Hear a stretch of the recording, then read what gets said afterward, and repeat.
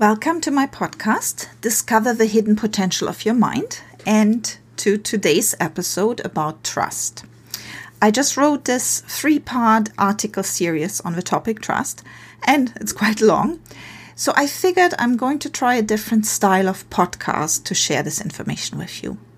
One of my daughters, my younger daughter Tia, will just have a nice chat with me, will interview me a little bit on the topic. So thank you, Tia, for taking the time to do this with me. You're very welcome. It's an interesting topic, and it'll be fun to do this interview with you. Thank you. Yeah, I agree. It's an interesting topic, and it's an important one because it affects us in all our relationships. So let me start with a quote by Mira Kirschenbaum. She says, "Trust issues plague people today the ways fleas plague country dogs." Funny, right? That sounds like trust issues are common in relationships. Why is that? Yes, you could say that. And the answer is actually simple, I think.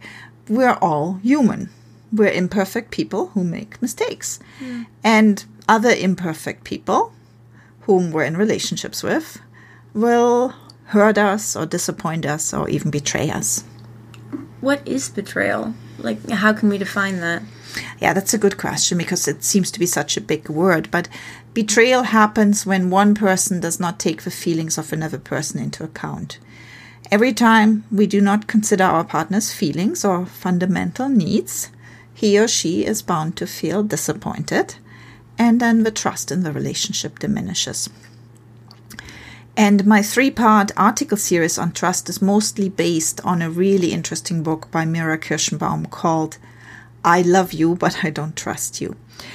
And in this book, Kirschenbaum states that between 40% and 70% of couples know they have significant problems with trust.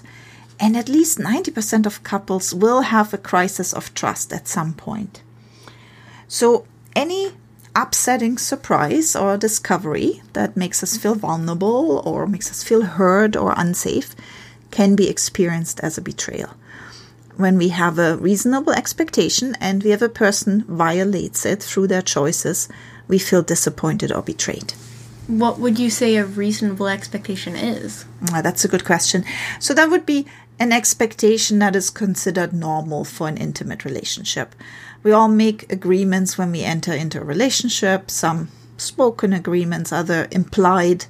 For example, to be loyal to each other, to not hurt each other. And major betrayals would, for example, be something like gambling away the couple's entire savings or having an emotional or physical affair. Those are kind of the big ones we jump to right away when we hear the word betrayal. Or tricking your partner into having a baby he or she didn't want. That happens too. That would be probably also a major betrayal.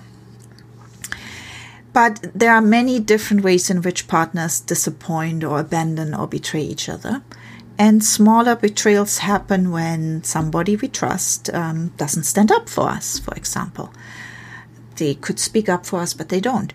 Or somebody says bad things behind our back, they gossip. That's a betrayal. Somebody takes advantage of us in some way. Or the other person exposes us to a situation we experience as dangerous. Or another one is that the other person keeps important things from the past or the present, a secret, like some information suddenly comes out years into the relationship. That is a betrayal. That could be information around health or their personal history. Or the other person pulls us into financial difficulties or just breaks other major promises or unspoken agreements.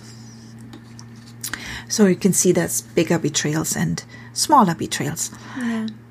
So Kirschenbaum says betrayal is a reliability breakdown. And one big betrayal, like a one-time big mistake, is painful, but it's actually often easier to recover from than an endless series of little disappointments or little betrayals. So you're probably wondering what I mean by that. This series of little betrayals occurs when we're in a relationship with an unreliable partner who makes promises and keeps breaking them. In the case of an unreliable partner, you cannot count on anything. So such little betrayals would be ongoing lies or repeated situations where the other person keeps getting into trouble or keeps failing at something that's expected of an adult. For example, they keep failing at their job or managing their money. Right.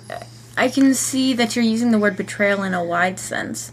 How does mistrust enter into a relationship in the first place? That's a good question.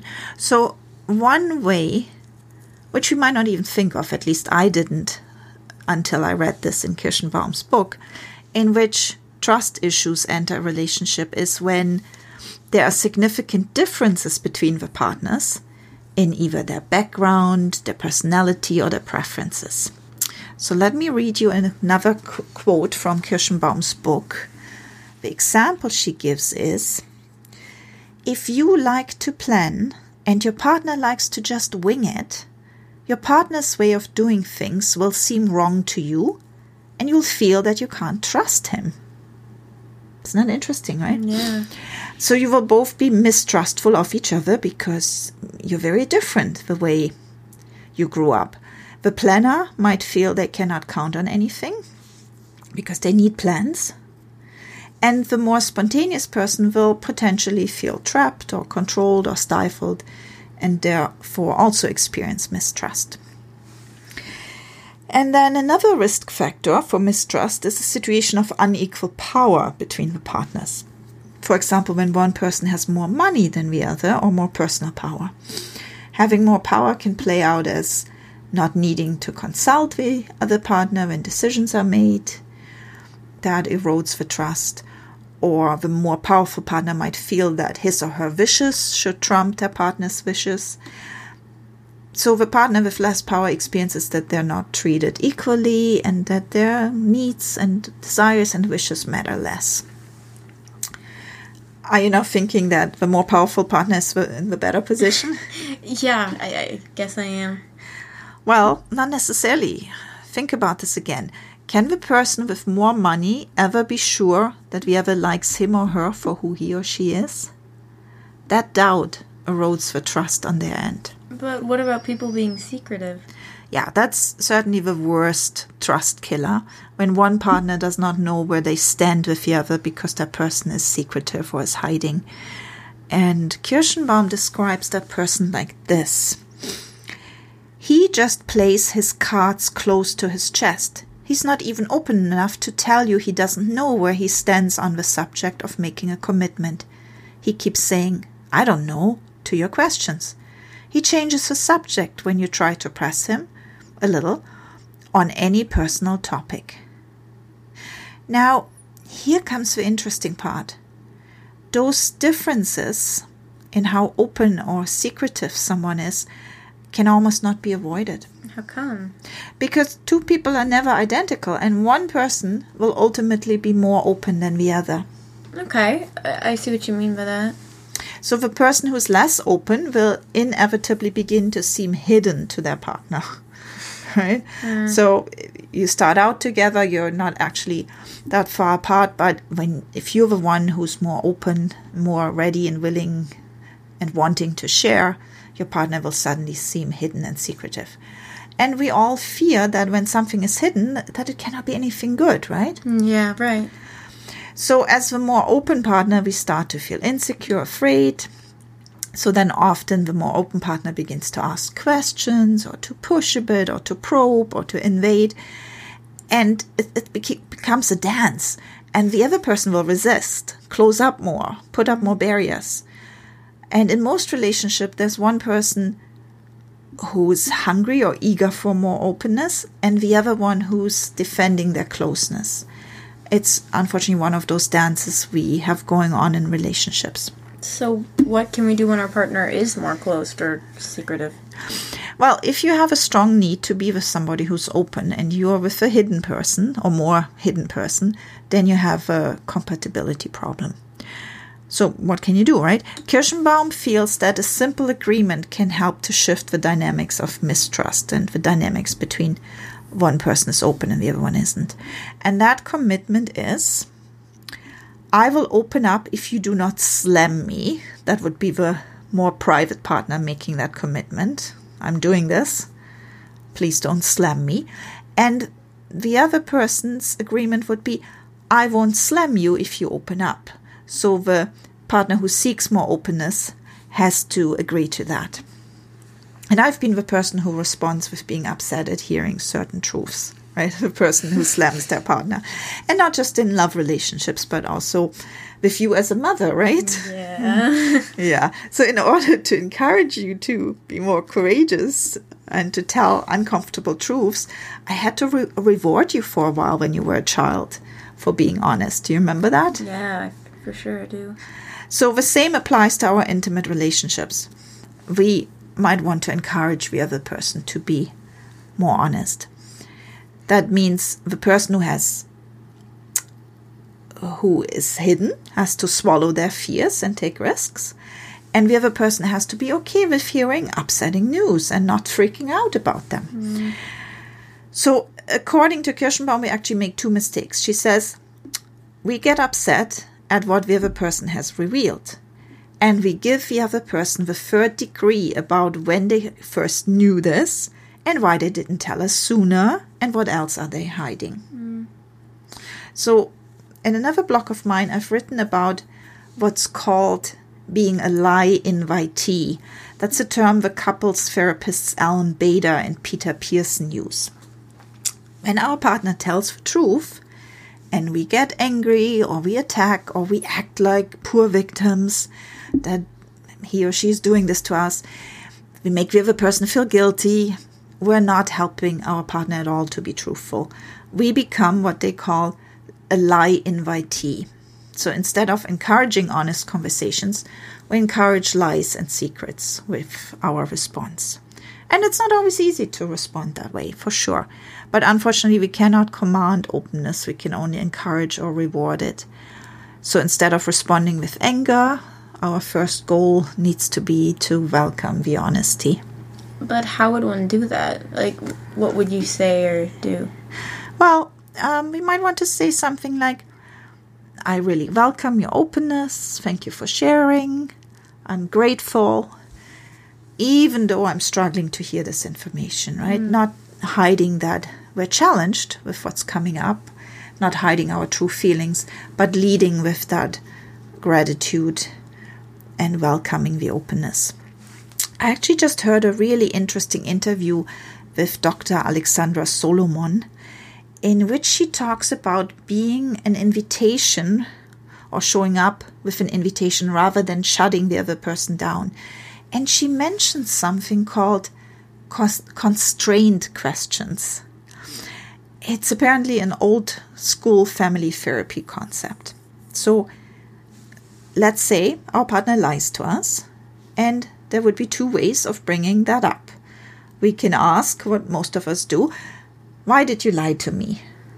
When I say that to you, how does that feel? Why did you lie to me? I feel attacked and a lot of aggression is coming towards me. Right, you feel defensive, right? Or I could ask, what kept you from being truthful with me? That would be a constrained question. Yeah, and that sort of, it shifts, it makes the blame equal rather than attacking one partner. Right, right. So the first question is an invitation to defensiveness, an accusation. You felt accused. And it's coming from a victim place as far as I'm concerned, right? I'm saying you did something to me.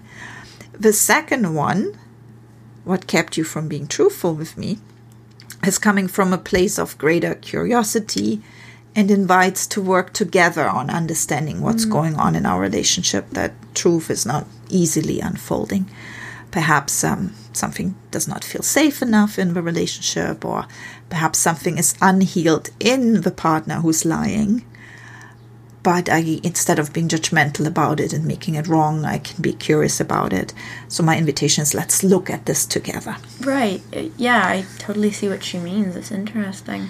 Yeah, I found that idea of restrained questions really fabulous because it allows us to unpack together as a couple what's going on and to figure out how to change this as a team. It invites a conversation in which we share responsibility because we hide things when we don't feel safe or good enough. So that's what needs to be healed. Yeah, so I believe that you can't have relationships without disappointments because it's part of human nature to hurt others. You cannot have a solid love relationship, though, without trust, because trust nourishes the relationship. Only when you trust each other can you fully relax and be open and feel safe enough to let the other one see your true self, be vulnerable, show your own inner child. And according to Kirschenbaum, the trust healing process consists of finding ways to radically take the other person into account. I really like how she phrased that. Often right after betrayal or broken trust, we want to understand why it happened. And oddly enough, that has us more invested in the relationship than we were perhaps in a long time. And that has to do with the fact that by nature, we're designed as trusting creatures. We want to trust. Oh, really? Doesn't that depend on how we grew up and what experiences we had with others, though? Yes. I was talking more evolutionary, not so much in regards to our personal history. If you think about this, our ancestors could only survive because they worked together, right? And in order to work together, they needed to trust each other. So it's an evolutionary, instinctual response that we want to trust. And according to Kirschenbaum, there's a trust-hungry part and a betrayal-vulnerable part in all of us. Trust is actually our default mode. Unless we have a reason not to trust, we will default to trusting. But when something happens that triggers our fears of betrayal, that betrayal-vulnerable part will awaken and can cause quite some destruction. So let's look at how to decide whether to go or to stay in a relationship in which the trust has been broken. When there are trust issues in a relationship, the question arises if the trust can be restored. If you had already been thinking about ending the relationship, a betrayal or mistrust can provide an excuse to leave that relationship. It all depends on what the relationship was like before the betrayal happened. So Kirschenbaum writes, most people who leave a relationship right after betrayal have regrets if a relationship had been good before that point. And that makes sense to me, right? Where at the beginning we're still so angry. So if we decide to leave right after the betrayal has happened, we might regret it in the end. So the deciding factor is whether the relationship was otherwise good. Exactly. So before deciding to heal and restore the broken trust, the author recommends that you ask yourself 6 questions. Do you want to hear them? Yeah, totally. So question number 1 is, would you want this relationship if the trust could be restored? So that gets you to examine what the other areas of your relationship are like. What has your sex life been like before the loss of trust? Can you still have fun together? Or if you have kids, do you still enjoy co-parenting? Then question number 2 is, does the fact that this betrayal happened ruin everything for you? For some people, the betrayal changes at such a fundamental level how they see their partner that they cannot imagine wanting to be with them even after their anger has died down. I see how that could happen. So if you're one of those people, then you are better off ending the relationship. Question number 3 is, can you imagine the possibility of forgiveness? The one thing we have to understand about forgiveness is that it isn't just the cherry on top. It's not just the cherry on top of the sundae of reconciliation. That sounds so spiritual. Can you tell me more about it? Well, it's actually more common sense. I'm not talking about forgiveness in a religious sense of saying you've wronged me, but I forgive you anyways because I'm a good human being, right? I'm looking at it as something that frees us from the ties of resentment and anger. Those are energetic ties that bind us into the past. And forgiveness is essential for all our relationships and for trust. You cannot trust somebody whom you haven't forgiven, and as importantly, you cannot trust somebody who hasn't forgiven you. So forgiveness is actually a life-affirming act. It's a gift you give yourself. It's not about letting the other person off the hook, like so many people think, but it's about giving yourself freedom from the feelings of anger and resentment and hurt that have been actually poisoning you. Forgiveness is also not an intellectual process. You cannot just decide at an intellectual level to forgive, but it's something that happens in your heart. It's a softening and opening in the heart. Instead of your heart feeling closed and hard because of anger or fear, it opens and relaxes when we forgive and let go. Okay, I think I get it. What other questions should you ask yourself? Question number 4 is, does the person you mistrust care about how you feel?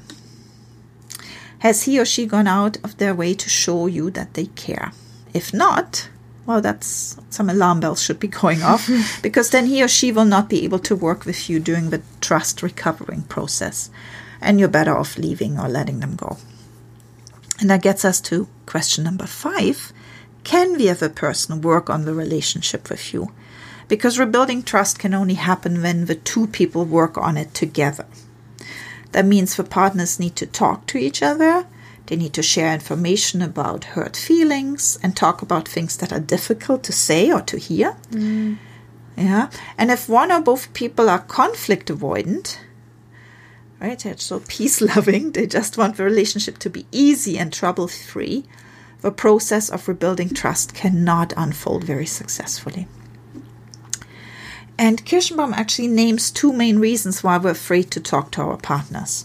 One is the fear of being attacked or blamed. Nobody likes to be attacked or blamed. Yeah. So you need to commit to not attacking, not blaming, not yelling, and instead focus on making each other feel safe. So we really need to be aware when those power parts of anger and blame take over to protect us and they're running the show. These feelings, anger, blame, aggression, they come up to make us feel better, to protect us, to protect the vulnerability inside. But a coach who works with parts can help you to address these power selves and guide you to communicate from a vulnerable place with your partner. And the second reason why we're afraid to talk to our partners is that we might feel that we won't get a chance to express ourselves. Sometimes people have very different talking styles. One person might be more like a fast thinker and talker. The other person might need time to process their thoughts and express them. So the second commitment is to listen and to give each other equal talking time. Because you need to discover together what the mistakes were, how you both contributed to them happening, and how to avoid them in the future. And I'll talk a little bit more about that in a little bit. I first want to share question number 6. Question number 6 is, what do I have to lose? If you can get to the point where you can honestly say, I don't have anything to lose. The worst that can happen is that the person who has betrayed me will show that he or she hasn't changed. And if this is the case, then it's worth staying to work on the relationship, because if he or she ultimately can't or won't do what is needed to deserve your trust and to make you feel safe, you can see it as his or her way of letting you go, and you can move on at that point. That makes sense, actually. You've talked more about the perspective of the person who was betrayed. What about the other partner, the one who broke the trust by what they did? What does it take on their end to repair the trust? Yeah, that's a good question. Well, that person has to be willing to hang in there and to really listen and understand. Because often the betrayed partner is not primarily looking for an apology. That's a good start, but that partner does not need to hear how sorry you are and how bad you feel about what you did. That might even make them feel angry because you're making it all about yourself. Right. Instead, they need you, as the person who disappointed or betrayed them in some form, to really understand how their life has changed through your choices, because their life will have changed in a significant way. So that means let your partner share the impact the break of trust had on them and on their life. So listen really closely and then repeat this impact back to her or him. that allows your betrayed spouse to feel seen and heard and truly understood. And that's so much more valuable for the healing process than an apology from you. So overall, mistrust can certainly heal. One of the dynamics, though, that prevents it from healing is excessive anger. Well, I know I'd be angry if my partner betrayed me, especially if it was a major betrayal. Absolutely. Anger is understandable and natural when we've been betrayed. And the angry part inside of us, as I mentioned earlier, is naturally trying to protect us. And often yelling does make us feel stronger and therefore safer. It can also be somewhat of a test to see if the other person cares enough to hang in there while we're furious about their betrayal, right? Yeah. At the same time, it's unfortunately also a test of the other person's ability to withstand discouragement. It's a question of how much yelling or anger can that person take. Some people grew up with anger and they've learned to be okay with it, or they've learned to avoid it and they are very sensitive to it. So the less anger we engage in, the faster the healing happens. And you might wonder what is normal and what would be excessive anger. Yeah, I was just thinking that. So Kirschenbaum actually has guidelines in her book. She says, if the betrayal was a major betrayal, there's most likely still unlimited anger by the end of the first month.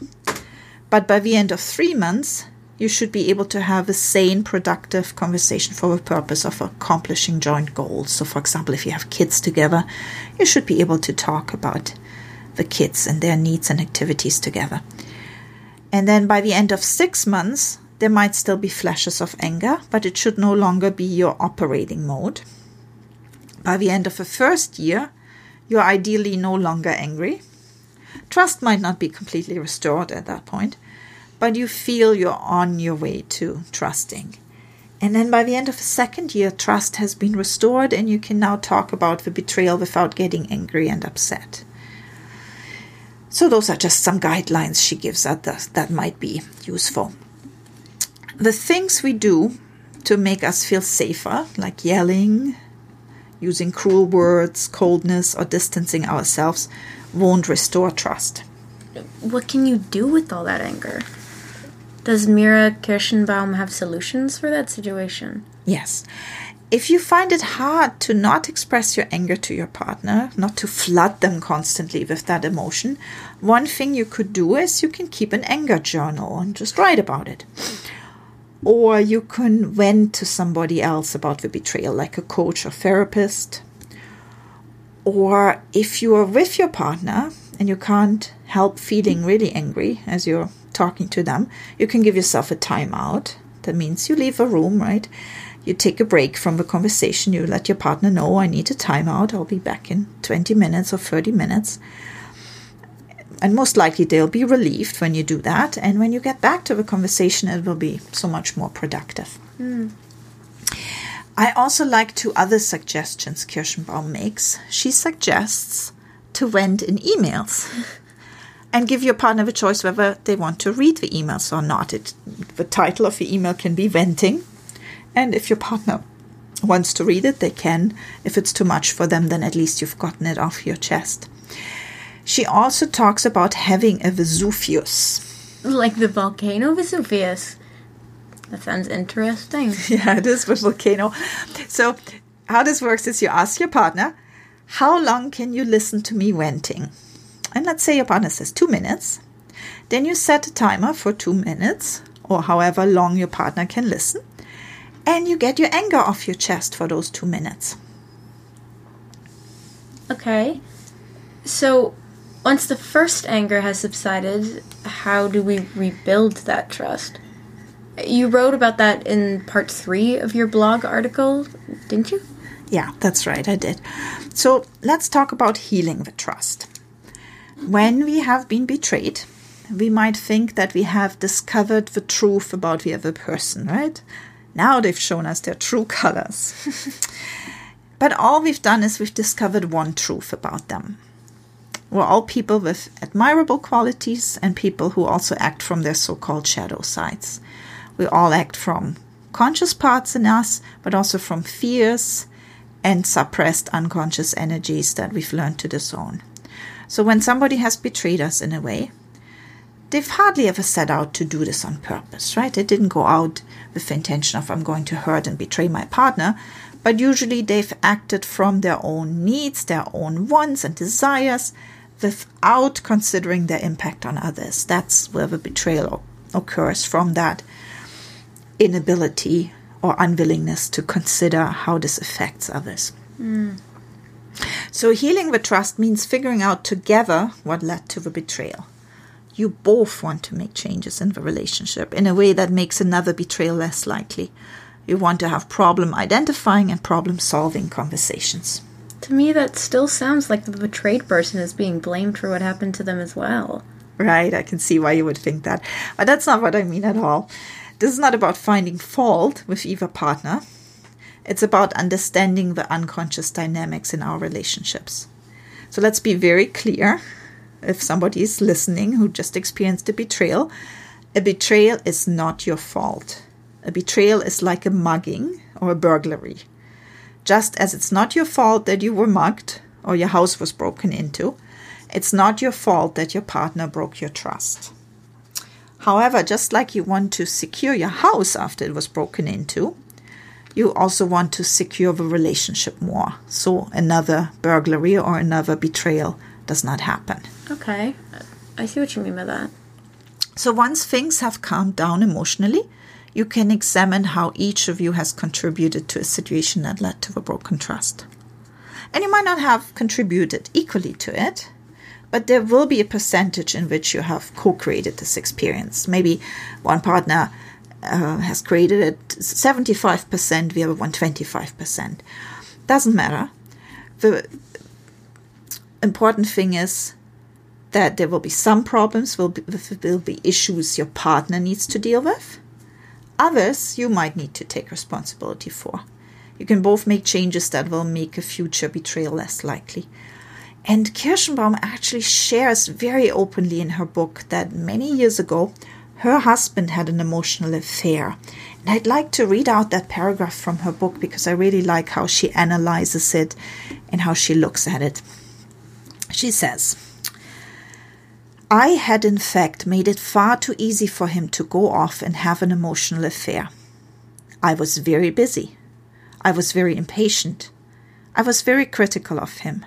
I was very unsupportive when my husband was going through a difficult time himself. Somehow I had withdrawn from him. My husband's part in the problem was that he didn't know how to get my attention and let me know what he needed and how we were going off the rails. My part in the problem was that I ignored his needs and sent us off the rails. So even though she was the betrayed partner, she's taking responsibility for her part, for the way she showed up in the relationship. And it doesn't excuse what her husband did at all, but it gives them something concrete to work on and change. She mentions her husband did not know how to communicate to her what he needed. Is that a common problem? Absolutely. From working with my clients, I would say the inability of one or both partners to express their needs creates huge problems in our relationships. Because we usually grow up believing that as an adult we shouldn't be needy, right? You've heard that too. But fact is, people are only as needy as their unmet needs. Living a healthy relationship means finding out what your needs are and believing that you deserve to have your needs met and expressing them appropriately to your partner. And some needs we have are independent needs and others are dependent needs. What do you mean by that? Well, that's a distinction Jason Gaddis from the Relationship School in Boulder, Colorado makes. Independent needs, as the word says, we can meet ourselves. For example, one of my needs is I need to exercise every day. And that's an independent need because it's my responsibility. Nobody can do it for me. Now, a dependent need, we can only meet with the cooperation of the other person. For example, I need to connect with my partner every day. We need our partner to want to connect as well, right?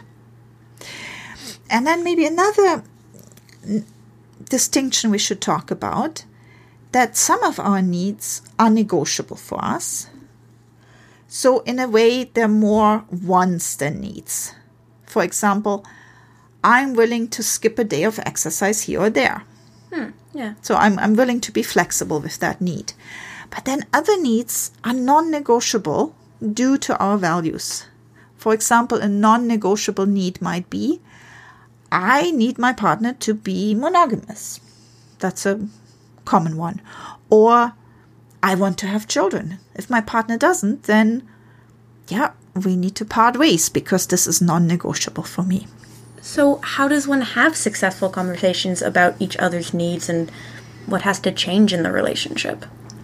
The key to expressing our needs and to problem solving is not to get defensive. Kirschenbaum says, refuse to hear blame and do your best to hear the underlying unmet needs. So Doctors John and Julie Gottman have also pointed out that underneath a complaint is always an unmet need. I love that perspective because it helps us keep in mind when somebody is complaining to look for the need or needs underneath. It's about connecting to those unmet needs. And it's not up to you to judge your partner's needs, or you don't need to justify whether you've tried to meet those needs. It's about striving to hear the need and to find out how you can actually meet it. If it's a need that involves you, or how you can give your partner time and space to meet their own needs. Interesting? Yeah. All right. So Kirschenbaum actually names 6 top solutions. She gives 6 recommendations that help rebuild the trust. Would you like to hear about them? Totally, yeah. All right. So number 1 is learn to listen. Because you might think, well, we are listening. But really, instead of truly listening until the other person feels understood, we tend to jump to conclusions, assume something, we explain, we defend ourselves, we interrupt, we might criticize or minimize, we blame or we feel blamed.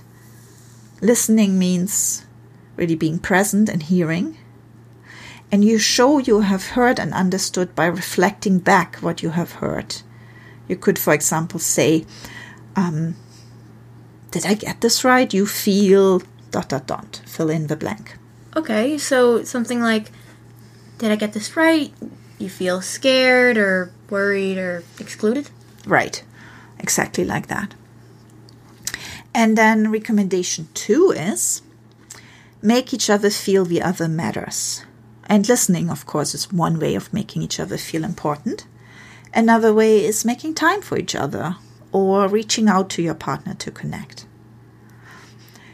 Solution number 3 to rebuild trust is be fair. So when one of you feels resentment because something does not seem fair, the other person needs to hear this and they need to at least try their best to make things more balanced or more fair. Recommendation number 4, learn how to make decisions together. So this gets us into thinking, what can we do when we're struggling to find compromises in regards to what I want as opposed to my partner? And Kirschenbaum makes an original suggestion that you can use numbers from 1 to 10 to determine how important something is to you. 1 means you don't care much, and 10 means it's really extremely important to you. So then the partner with the highest number gets to make the choice. And if it's equally important to you, you got the same number, you can take turns making decisions. What's also important is to talk about why something is important to you, what it means to you, because that's where we often don't understand each other. But that way your partner can really understand your experience. And talking why something is important is often about explaining a little bit your history, your values. So what if one partner cares more about pleasing the other than getting what they want? Right. Yes. When there's a strong pleaser part in one of the partners, and usually one person has a stronger pleaser than the other, and if that pleaser is running the show, that person really needs to learn to get some separation from that part so that they do not always give in, but that they put don't always put their needs last, but put them first. Because if they always put their own needs on the back burner, they grow secretly resentful that their needs aren't met. Right? So usually with a strong pleaser, we're operating from beliefs that our needs don't matter and it's not safe for us to displease another person, and we need to make others happy, that sort of thing. To be liked, to be loved, to be accepted. Yeah. We've got 2 more rules. Rule number 5 is don't belittle. That means treat each other with respect, no matter what you think about the other person's thoughts or needs or fears or feelings, because nobody likes to be treated as if they're stupid or crazy or unimportant. And then rule number 6, don't be controlling. Now that's a tricky one. I've got a controlling part myself. And what's also tricky is that our needs can be experienced by the other person as control. Let's take an example. Yeah, I can see that you're wondering what that means. So let's say I have a need to plan my weekly schedule, and my partner, who likes freedom and more spontaneity, feels restricted and controlled by that need. And then, of course, the more controlled they feel, the more likely it is that they will do everything to escape that control. What do you do in that case? Give up my needs? Yeah, good question. So if your partner experiences your needs as you trying to control him or her, it does not mean that you have to throw your needs overboard. That would be acting in line with your own pleaser, right? Yeah, and we just talked about that. That's not healthy. But it means that you have to have a conversation and make sure you explain your feelings and needs. You also need to express your needs as requests, not demands. And after a betrayal, the betraying partner often feels insecure and is trying to feel more secure by checking up on their partner. So that controlling energy is quite alive after we've just experienced the breakdown of trust. But rather than insisting on needing to check up on the other person, the betrayed partner could try to come from a more vulnerable place. And I know this is not easy at all, yeah?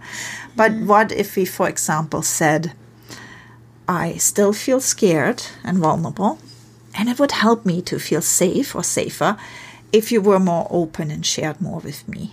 And I'll do my best not to get upset, but to make you glad you shared. That doesn't sound easy. No. Really vulnerable. Yeah, it's for sure isn't easy. Both partners need a lot of courage and willingness to lead from vulnerability in their interactions with each other. Yeah. So, but it's certainly worth trying, because when we lead from vulnerability, the other person opens up and is so much more ready to hear us and to meet our needs. So in the aftermath of a betrayal, the temptation to be controlling is great. But you would have to ask yourself this. Can you actually control what you're trying to control? If your partner chooses to do what you do not want them to do, won't he or she find a way to do it and then just keep it secret? That's true. And if it is something you can actually control, it might make you feel safer in the short term, but not help you trust your partner in the long run. However, if you don't try to control them, it's a win-win.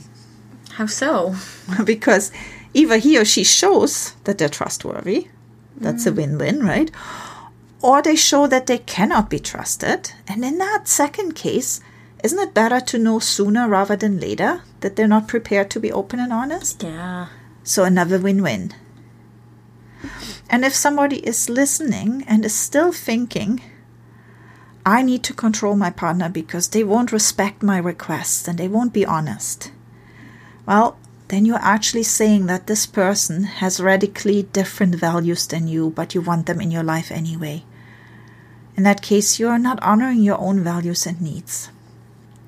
So for the sake of our essential or authentic self, or for the sake of our personal growth, the decision whether to continue with a relationship or not needs to be one of self-love and self-respect. And the question is, am I in integrity with my own values, staying in this relationship or not?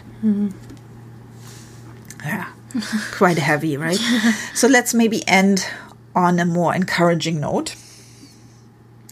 If our values overlap enough with our partners and we're able to work through betrayal together with him or her, we can rebuild the trust as a team. And in that case, the relationship usually ends up being stronger than before.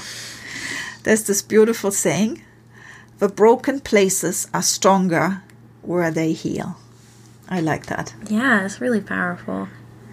And you have certainly given me some food for thought around the topic of trust. So if somebody's been listening who would like to work through a betrayal, either by themselves or with a partner, what can they do? Well, they can contact me for a free phone consultation. My name is Angelica. My phone number is 905-286-9466. Or they can email me to greendoorrelaxation@yahoo.ca. And I've also got an online booking option where they can book the 20-minute free phone consultation on my website. So if they go to greendoorrelaxation.net, there's more information there. Well, thank you so much, Tia, for being here with me and making this a fun conversation. My pleasure. And to all of you out there, until next time, and have a great day.